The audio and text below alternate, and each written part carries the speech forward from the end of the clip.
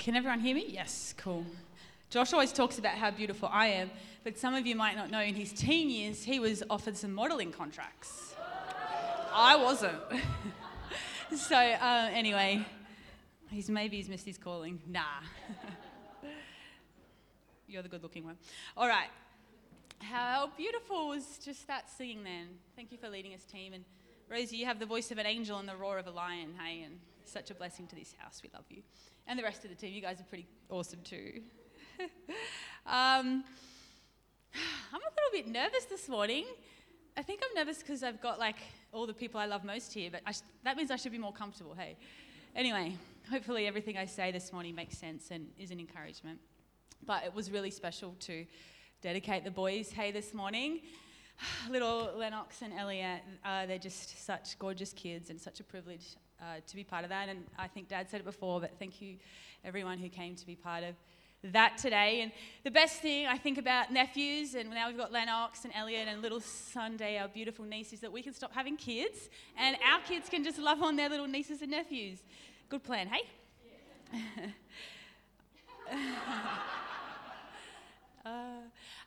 And like how rich is family? Hey, there's such a sense of just family and sweetness here this morning. And I'm going to talk a little bit on family, but before we moved on, speaking of family, we failed to mention that it's someone's birthday coming up on Tuesday, kind of a father, grandfather in the house. Dad, Mark, you'll be loving this attention. So after church, if you see him, give him lots of cuddles and drop in some chocolates, I don't know, give him money, it's what he probably appreciates most. And Deb's birthday today. Happy birthday, Deb. Give her lots of hugs too. And it was Swellies yesterday, and I'm sure we probably missed a few more, so if it was your birthday, happy birthday. But we're going around. I had this bright idea last night. It was kind of a joke because I knew it would make my sisters uncomfortable, but I'm like, let's all go around and say something nice about Dad. And my sister's like, and a few of us said stuff, and the boys were like, he's a great grandpa, and he plays sport with me, and he talks about science with me, and it was really nice. And then we got to John, and he's like, big heart, wide girth. I think that nails it, but like how blessed are we to have a father and a grandfather who's made a way for this and us, and he's got such a big heart, and he's always looking out for others and pouring out for others and never thinking about himself. I'm going to get teary. He's such a generous, I think, like it was profound what John said, and a wide girth. Like, Dad has big arms and so many sons and daughters everywhere. It's big arms, big tummy. Anyway, I just wanted to take that moment to honour you, Dad, as our father and leader, and love you. Mum missed it. She was in Christ. She'll be Devo. Anyway, it's recorded. Enough of this. I'm going to move on now, and Josh and I haven't spoken for a while, so... Why laughing? Oh, sorry. Subtlety is not my strong suit. Okay, yes, no, we have spoken with each other. We haven't spoken with you as a church. We've had lots of other amazing people sharing, and like it's been really rich, hey, the last, I don't know, few months in church. And as I said before, I hope what I say makes sense and does what's on my heart. Justice, apologies if it does make no sense, and if it gets a bit much, just feel free to get out your phone and play some games. I think that's what Josh does most weeks. Nah, he doesn't. That's just in leadership meetings. No, just joking. And I just want to add as a disclaimer to this message and probably my life, something that I heard Bobby Houston say. She's the leader of the Hillsong Church movement. And we had Colour Conference there recently in Sydney, like last month. And Colour Conference is just a women's conference where we all come together and everyone is encouraged and inspired. And you cry and you laugh and it's fun and it's such a rich time. So if you're interested in like Colour Women's Conference, see myself or Mandy or someone else and we'll point you in the right direction. We'd love for you to come with us next year. But she said this at the beginning of the conference this year, and I really liked it. She said, I apologise in advance if I say anything politically incorrect, ridiculous or offensive. My heart is pure. It's not to offend. And I just love that, and I want to say the same thing. I might say some random things at times, some politically incorrect things, maybe even some offensive things. Unfortunately, I was born with a mouth that speaks quicker than my brain can catch up, and it does get me in trouble endlessly, but I am working on it. So I hope you know my heart this morning is good, and it's to encourage and not to hurt anyone. On the note of that, the world's gone mad, hasn't it, in terms of you can't say anything without like hurting someone or being politically incorrect. Not great days for the likes of people like me who speak before I think. But I guess I want to encourage us this morning. Oh, and I might say things to provoke us to thought, which is just to get us thinking. And may we be robust in our interactions, I guess, as a church, as people, as family. Unfortunately, I think Christians have a bad reputation for maybe being the most easily offended, self-righteous and precious people going around. And I think we have to watch that. And I'm very sorry if you have been on the receiving end of that. It's not our heart and it's not God's heart that you should feel judged. So, just to include the Bible, Colossians 3:13, it's going to pop up. It says, bear with each other and forgive one another. If any of you has a grievance against someone, forgive as the Lord forgave you. And I think I might pop it up in the message. Did I have that as well? Be even-tempered, content with second place, quick to forgive an offence. Forgive as quickly and completely as the Master forgave you. And I think, may we be quick to forgive, may we not hold grudges. Josh has shared this quote from Carl Lentz, who's just another pastor from the Hillsong Church in America, and he says the more and more we walk with God, the more and more aware of his grace we should become. And I guess the more we should show that in according measure to others. May that be the story of our lives. May we become more and more aware of our grace. God's grace towards us in our weakness, and rather than becoming better and better at pointing the finger at everyone else. It says in Matthew 7 verse 5, you hypocrite, first take the plank out of your own eye and then you will see clearly to remove the speck from your brother's eye. Yeah, that's it. Maybe just be looking at what we should be working on rather than everyone else. And let's keep short accounts. I spoke about this before in previous messages. When we're walking around in life, we can accumulate baggage, pain and hurt. And if we just walk around and we keep accumulating more and more baggage, and then say 20 years later it's getting a bit heavy and we think it's time to process this and let go of it, it takes a lot of work to get rid of and deal with, process 20 years of baggage. But if we keep short accounts, that person said something that hurt me, if we deal with it then and there, it's so much easier to deal with it, and then we can walk around more lightly for the rest of our lives. So let's keep short accounts.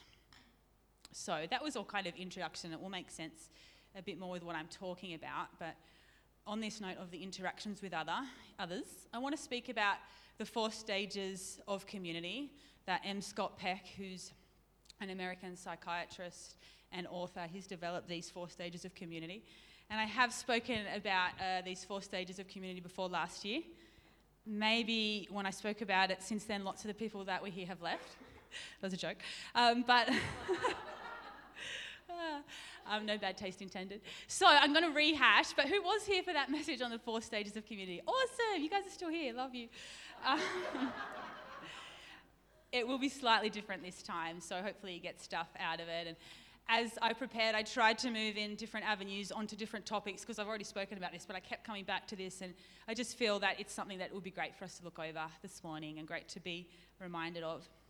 So, the 4 stages of community, according to M. Scott Peck. The first stage is pseudo-community, and it might just come up in the background, just in case I lose track. You guys know where I'm up to.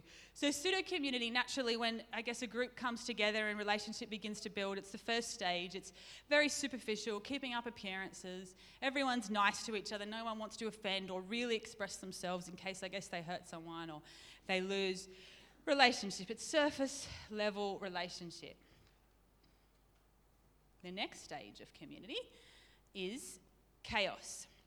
So as people get to know each other and I guess build relationship and continue to go a bit deeper, people's individuality, their strengths, their weaknesses, their difference naturally begin to surface, and it brings chaos, it brings conflict, because we're all different and we all have different ways of doing things, and often in this stage people begin to attack each other and attack their leader. It's a stage of fight and struggle, according to Peck. People often attempt to take control or organise the chaos. But I love this from Peck: as long as true community is the goal, organisation as a solution to chaos is unworkable. The chaos is actually a necessary part of the progression into true community. It's essential, actually, and sometimes we run from it, but it's actually really key. So the third stage of community is emptiness. The way through to true community from chaos is emptiness. And what this means is just to empty ourselves of barriers to communication. And Peck says the most common barriers are expectations, preconceptions, prejudices, ideology, theology, and solutions. The need to fix perceived problems, convert people to our way of thinking, and the need to control. And this stage of emptiness is actually ushered in as members begin to share their own brokenness, their defeats, their failures, their fears, rather than acting as if we all have it together. And I love that again because it's pointing back to what I said earlier about may we become more and more aware of the grace of God in our failures. And this is what this is saying. This stage of emptiness is actually about expressing that we're not perfect. We have fears, we have failures. We feel defeated in areas, but we can actually express that and support one another and show grace. And so that's, again, where the grace comes in. And let's be vulnerable with each other, I guess. Let's be real. We don't have to keep up a facade. And for people to like us, I guess, what we're moving into, true community, we can all be ourselves. So the encouragement in that is let's watch our hearts and continually be asking if there's areas I can grow in rather than, like I said, focusing on other people's issues. Are we holding hurts, wounds, prejudices, ideology that could be a barrier to relationship that we might need to let go of, that could be hindering us from connecting meaningfully with others? It's food for thought. I know Josh and I are regularly checking our hearts and we regularly offend each other. So that's just in our relationship, let alone outside of that. So yeah, let's just be, I guess, aware of where we're at. All right, so end of story. No, not end of story. The best stage of community emerges as we actually learn the art of emptying ourselves. We move into number 4, true community. So, true community emerges as the group chooses to embrace not only the light but life's darkness. True community is both joyful and realistic. And through the emptiness I spoke about before, through the laying down of our prejudices, our hurts, our ideology, our theology, all those barriers, we actually enter in to this true community. People can be themselves and connect without barrier. Sweet, gritty community, it's real, it's honest, it's raw, it's robust, it's often hard work, but it's beautiful. And Peck says in this final stage, a soft quietness descends. It's a kind of peace, the room is bathed in peace. Members begin to speak of their deepest and most vulnerable parts, and others will simply listen. There will be tears of sorrow, of joy, an extraordinary amount of healing begins to occur. I just think that's so beautiful. Is that like drop the mic, end of sermon?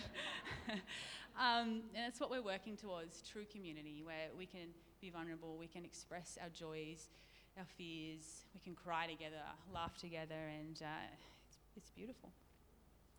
So there's a lot in this, but I guess one little encouragement I want to give to us from Proverbs 4:23. It says, above all else, guard your heart, for everything you do flows from it. And I just think this is key to, staying in true community once we're there, because the feature of true community is that we've laid down our prejudices, our hurts, all those things that are a barrier to relationship. We've laid that down to be in true community. If our heart isn't guarded in true community, all it takes is for someone to say something else, hurt our heart, we put up our walls and barriers, and we've actually lost that deep connection. We're no longer able to connect at that true community level. So I just think it's key encouragement for us in whatever relationships we're in, just to keep our heart guarded so that we don't, allow other barriers to come in to relationship.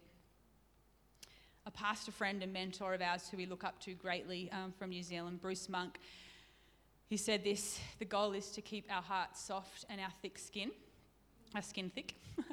So the goal isn't hard heart. Guard heart doesn't mean hard. Guarding your heart is how you keep it soft.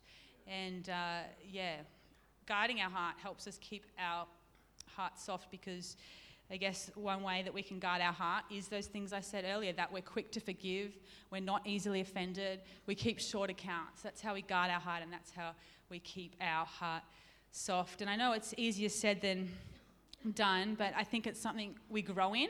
And I guess the ability to resist offence, forgive quickly, and keep short accounts is definitely something you grow in as your character grows with maturity. And I think for me, I hope I'm a little bit less sensitive and my heart's a bit softer and my skin's a bit thicker than it was 10 years ago. I'm maybe not offended by the same things I would have been. And I probably am still offended, but I deal with things quicker. And I guess that's the goal, that we grow in our capacity to deal with things and not hold on to things. And I hope in 10 years' time that I've grown even more in my ability to keep my heart soft and my skin thick. So in summary, true community is the goal. We enter into that by emptying ourselves of prejudices, hurts, ideology, theology, preconceptions, the need to control, all these things that hinder us from connecting with others meaningfully. And the other key feature, as Peck says, is that we share our fears, our failures, our defeats. We are open, honest, and vulnerable with each other. And how do we remain in true community?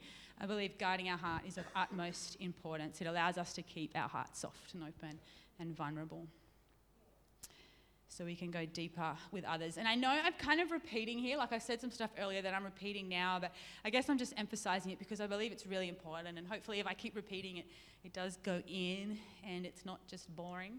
I just want to add to, when Peck says emptying ourselves of ideology and theology, we all probably have slightly different views on life and faith.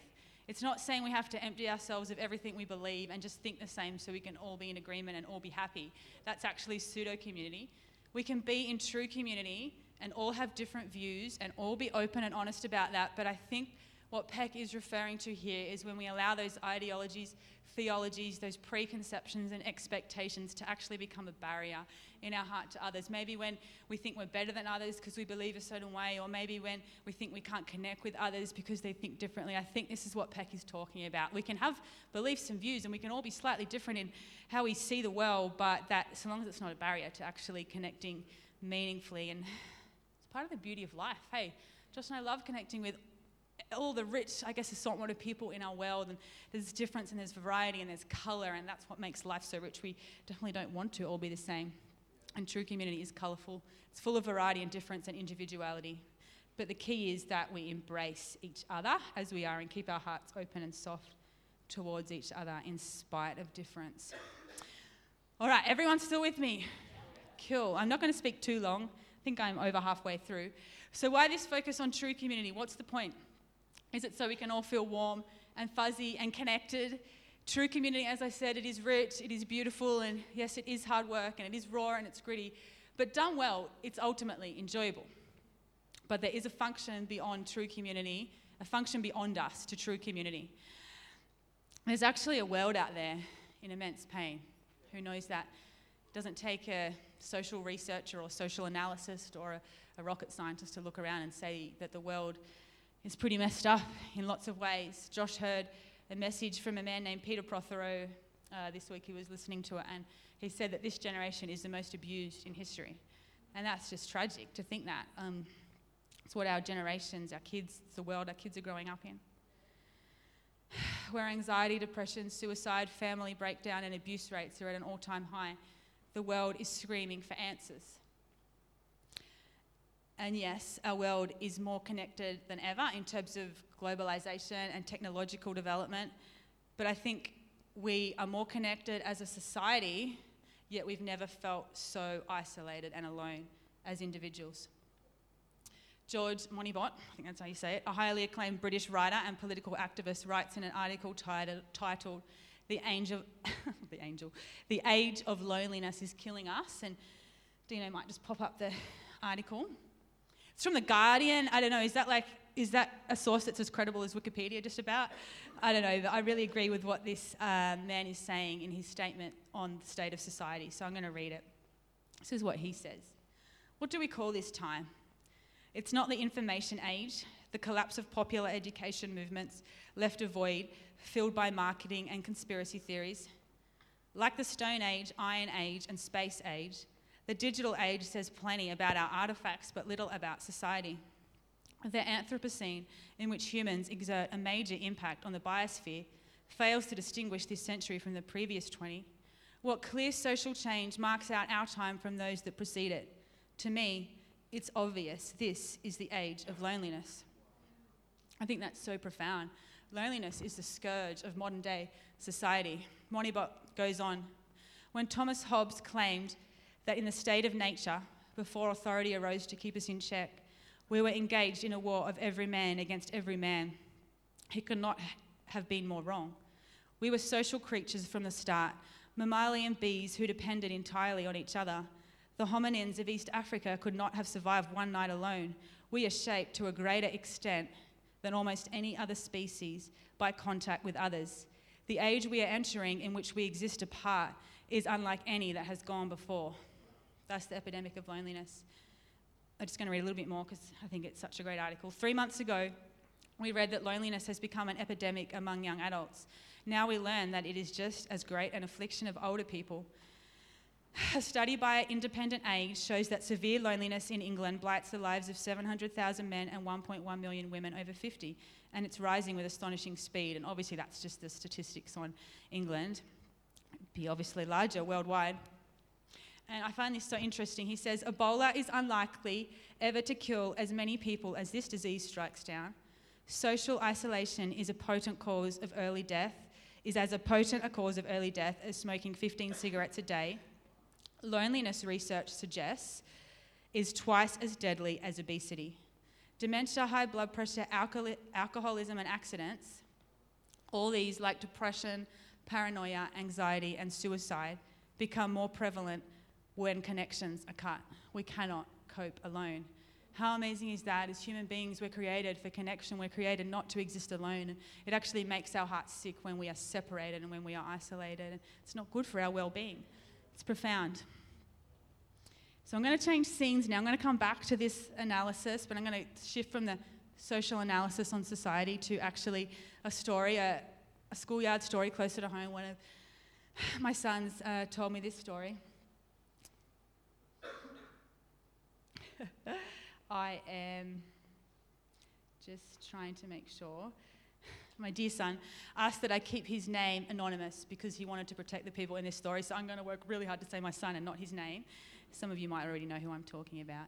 But my son came home and he told me this story that there was a young boy who was new to the school and he was wandering around every lunch and recess by himself with his football, and he'd just walk around with his football, and obviously he was bringing his football because he wanted someone to play with him. And my son was like noticing this and thinking, oh, maybe he just doesn't want to play, or he just was trying to figure it out. And then he realized that this boy was actually really lonely and he didn't know how to ask others to play. So this boy was sitting down holding his football on the seats one day at lunchtime, as he did for the other 2 or 3 weeks he'd been at school, and my son just went up to him and said, hey, I see you've got a football, would you like to play with it with me? And it just made this boy's day, and it made his week. And as I heard from his mum later, it affected the whole family and blessed the whole family. And this boy then went to play with my son, and my son introduced him to all his other friends, and now he's got a rich circle of friends, and he's so happy at school, and he's looking forward to going to school. And yeah, it's so beautiful. His mum said to me, you know, we've just moved from Sydney and it's been really hard, and our kids were really struggling to fit in at school, and they were coming home every afternoon in tears because they just felt so alone. And she said we were ready to pack up because we thought we've done this to them and we put our kids through this torment, and we just thought maybe we've made the wrong move. She said, and then your son came into my son's life and asked him to play with him, and she said it changed everything for them. And I was like, oh, that's the heart of God, hey? That those who are lonely and lost and hurting would find belonging and find home, and that we would provide them an avenue to get there. I asked my son, it's beautiful, and he actually said to me after he told me this story, Mum, have you ever done that for someone? I'm like, let me think, I hope I have. I'm sure when I was at school I would have asked someone to play with me. But he put me on the spot, and I was like, yeah, I need to make sure I am doing that for others and that I'm not so caught up in my own life. And I said to him, what made you decide to do that? And he said, Mum, I just thought what he was feeling like, and I thought he was probably feeling really lonely and really sad and really lost. And then he started to cry, and he said, I didn't want him to feel like that. I wanted him to feel happy in his heart. And I was like, oh my gosh. He's in primary school, I won't say his age, and he's just got this level of empathy that is so inspiring. And as I said, he wanted to keep this boy and his name anonymous to protect this boy just in case one day we ever came in contact with him, because he wants to invite him to church and he doesn't want this young boy to be exposed. And I just think, again, noble heart. Could it be, as the above article suggested that I was reading, our world is filled with people like this young boy who are wandering around in a sea of people physically surrounded, but who are emotionally, mentally, and spiritually in a world of pain and loneliness, who are just waiting for someone to reach out and say, hey, I see your pain. I see that even though you're surrounded, that you feel incredibly alone and you don't know how to reach out and you don't know where to go, and I see that, and I want to help you find belonging, and I want to help you find family. And I think as adults we get better at hiding that. Like, maybe we're not, I guess, like wandering around in a schoolyard with our ball, obviously looking alone, but I think in our hearts We can mask how we're feeling, but we can feel just as alone. I think isolation and loneliness is one of the greatest mountains people are facing in our modern day society. As Monibot writes about anxiety and depression and all those things, they're at an all-time high because of loneliness. And these things become more prevalent when our connections are cut. We cannot cope alone. And I believe genuine, true community is what lost and lonely souls are yearning for. So often people find the love of God through the love of community. Hey, I think it's almost always the way. Could it be if we as the church can fight for true community, that we have the answer to combat one of the biggest aches facing this generation? In a way that no amount of self-help, technological development, social media, connectedness, fame, or fortune could ever provide. And not just combat the ache, but bring a healing to a generation in a world of pain and loneliness. Looking back to M. Scott Peck's description of true community, in this final stage, a soft quietness descends. It's a kind of peace. The room is bathed in peace. Members begin to speak of their deepest and most vulnerable parts, and others will simply listen. There will be tears of sorrow, of joy. An extraordinary amount of healing begins to occur. Broken hearts find healing in true community. I know that's Josh and I's story. We found so much healing for our brokenness and grace for our weakness in this setting, and not just like in these four walls, but I guess in the global national church family. We have so many friends, I guess, and people who have stood around us and just loved us as we've shared our hearts and we've battled through our lives. It's exactly the way it should be. And it brings us no greater joy than when others walk through these doors or into connection with true community somehow and find the same sense of healing and belonging and hope as we have found. And, you know, we've had friends and people share that as they have connected in here or other places, and then maybe months or years later will come and just say how their hearts have found healing and how they've found a home and a belonging they've never known elsewhere. And that is the greatest joy, to see people find that. And I love our Alpha group that we have. I know some of you are part of small groups, but in that group, I think it is a picture of true community. We're able to laugh and cry together, and we share our burdens, and we support one another, and it's just beautiful. It's true community, and our heart is that you find that. If you haven't yet found that somewhere, that's why I'm talking about it. Maybe there's an ache in you, and you haven't been able to figure out why. This could be part of it. Psalm 68, verse 6 says, God sets the lonely in families. It's God's heart, it's his plan. And as I said, there's not much more a beautiful thing than seeing people find family who are lonely. Okay, so speaking to the church for a moment, although I have kind of been doing that on and off, or those that are planted somewhere in church, here or elsewhere, how much is at stake here? Why is there such a battle over true community and a battle to keep our hearts soft and connected without barrier to one another? Because I believe it's the vehicle by which God wants to bring healing to a broken and lonely generation, broken and lonely society. Can we get over our difference, our prejudice, our self-righteousness, our offense for the sake of a world that desperately needs an encounter with true community? Not religious community, not offended community, not a divided community, true, gritty, raw community.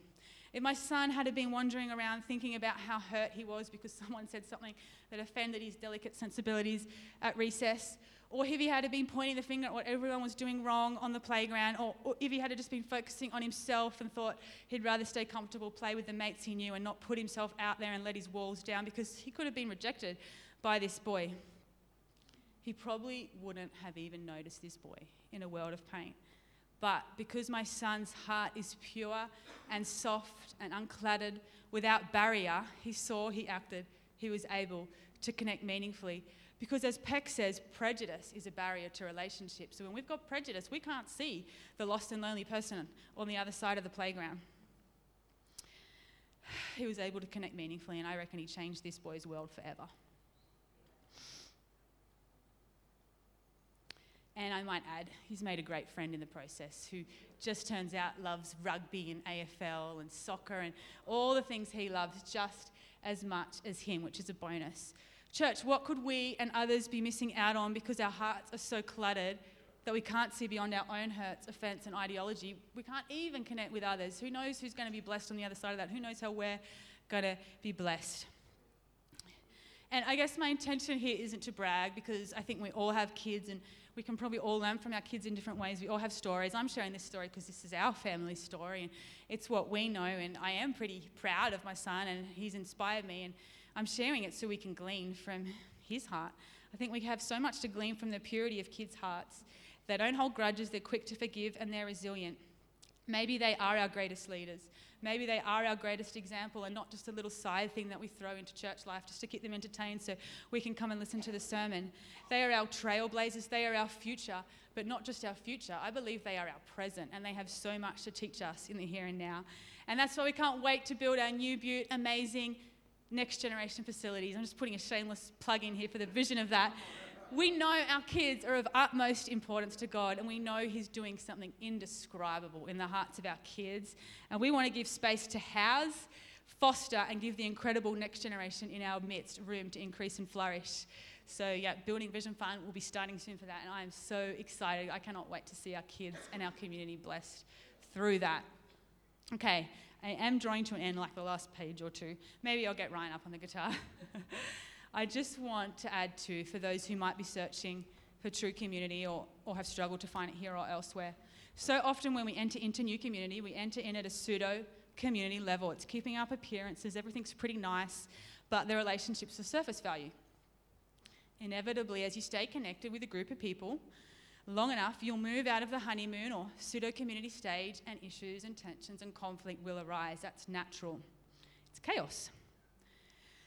In this moment, it may be tempting to point the finger at others and be like, what's wrong with them? And they've got so many issues. As Peck says, we begin to point the finger at others and try and blame and try and control the situation.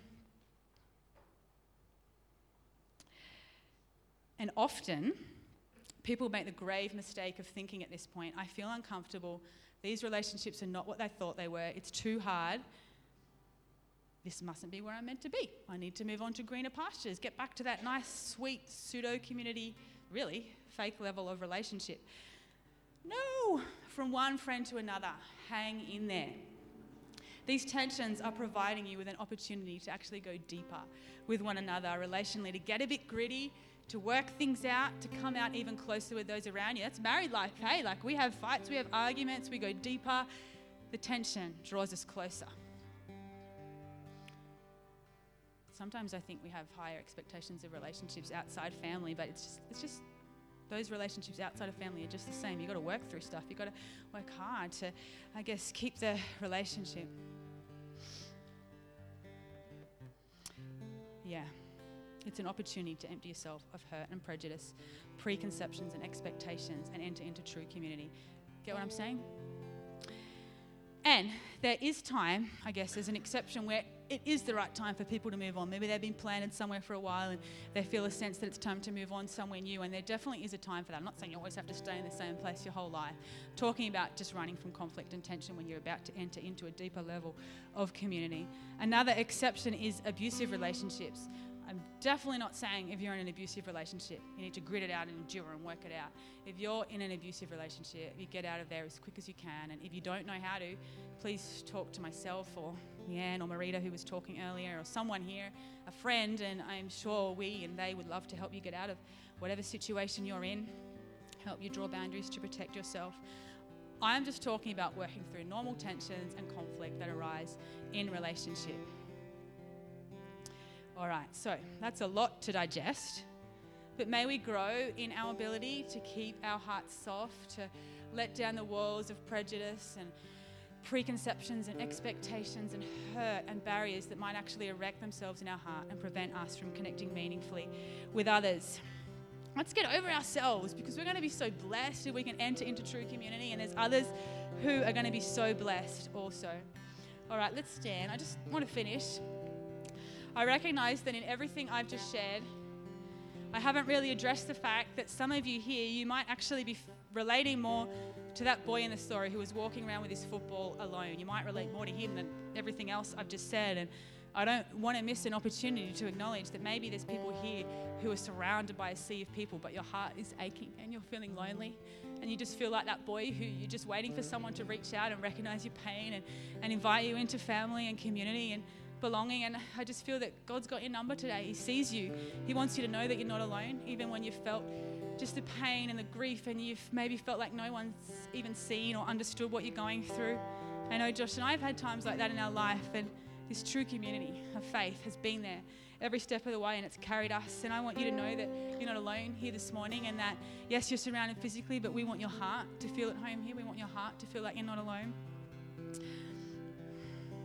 And I just want to pray for you right now. God sets the lonely in families, and I'm just going to thank God that for you, that is going to be your story, that whether it's here or maybe elsewhere, that you're going to find a family where you feel at home, where you can share your fears and your failures and defeats, where you can cry and laugh, and where your heart is at home. So God, I just thank you so much that you set the lonely in families. I thank you that you're closer than a brother. I thank you that you know our pain. You know the loneliness and the ache we may be facing better than any human. And so if anyone here is feeling like that, just alone in a sea of people, I thank you that right now you will minister love and comfort, peace and belonging. And maybe there's been some lies that have been spoken out. Maybe there's been some hurt in the past that have caused individuals to feel alone. And I just thank you that, I guess, you bring truth where there's been lies, and that you bring healing where there's been hurt. And I thank you that it's a new day. I thank you for those that may have felt lonely their whole lives. I just thank you that this is a turning point. And maybe after this service you go and you talk to someone and say, this is how I'm feeling. And, we can work out how to get you more connected. I just thank you it's a turning point. It's a marker here for people that they're going to feel from this day forwards that they began to connect in true community. They began to belong. They felt your heart, your love for them, God. I just thank you so much for that. You set the lonely in families. And I thank you for maybe those of us who have experienced that and we feel like we've found home and we found family. I thank you that you help us never to be complacent and content and allow prejudice and hurts to come into our heart that actually prevent us from seeing the lost and the hurt and the lonely. And I thank you for this story that I shared from my son. I pray that you stir our hearts, you break our hearts for the lost, you help us to see. I thank you, God, that you have provided the answer here in true community for a lost and a broken and a lonely society. May we ever be looking outwards. May we ever be reaching out to help the lost and lonely find home. Amen. Oh, I forgot to get the band up. Let's get the band up. Let's sing a song. And if you want to talk more about anything I spoke about, please see myself or Dad or Mum or any of the leaders here. We'd love to talk with you and help you out a little bit more. Do you want to say anything, Josh? Awesome. Thanks for listening, guys. We're going to do praise. Yeah. Awesome.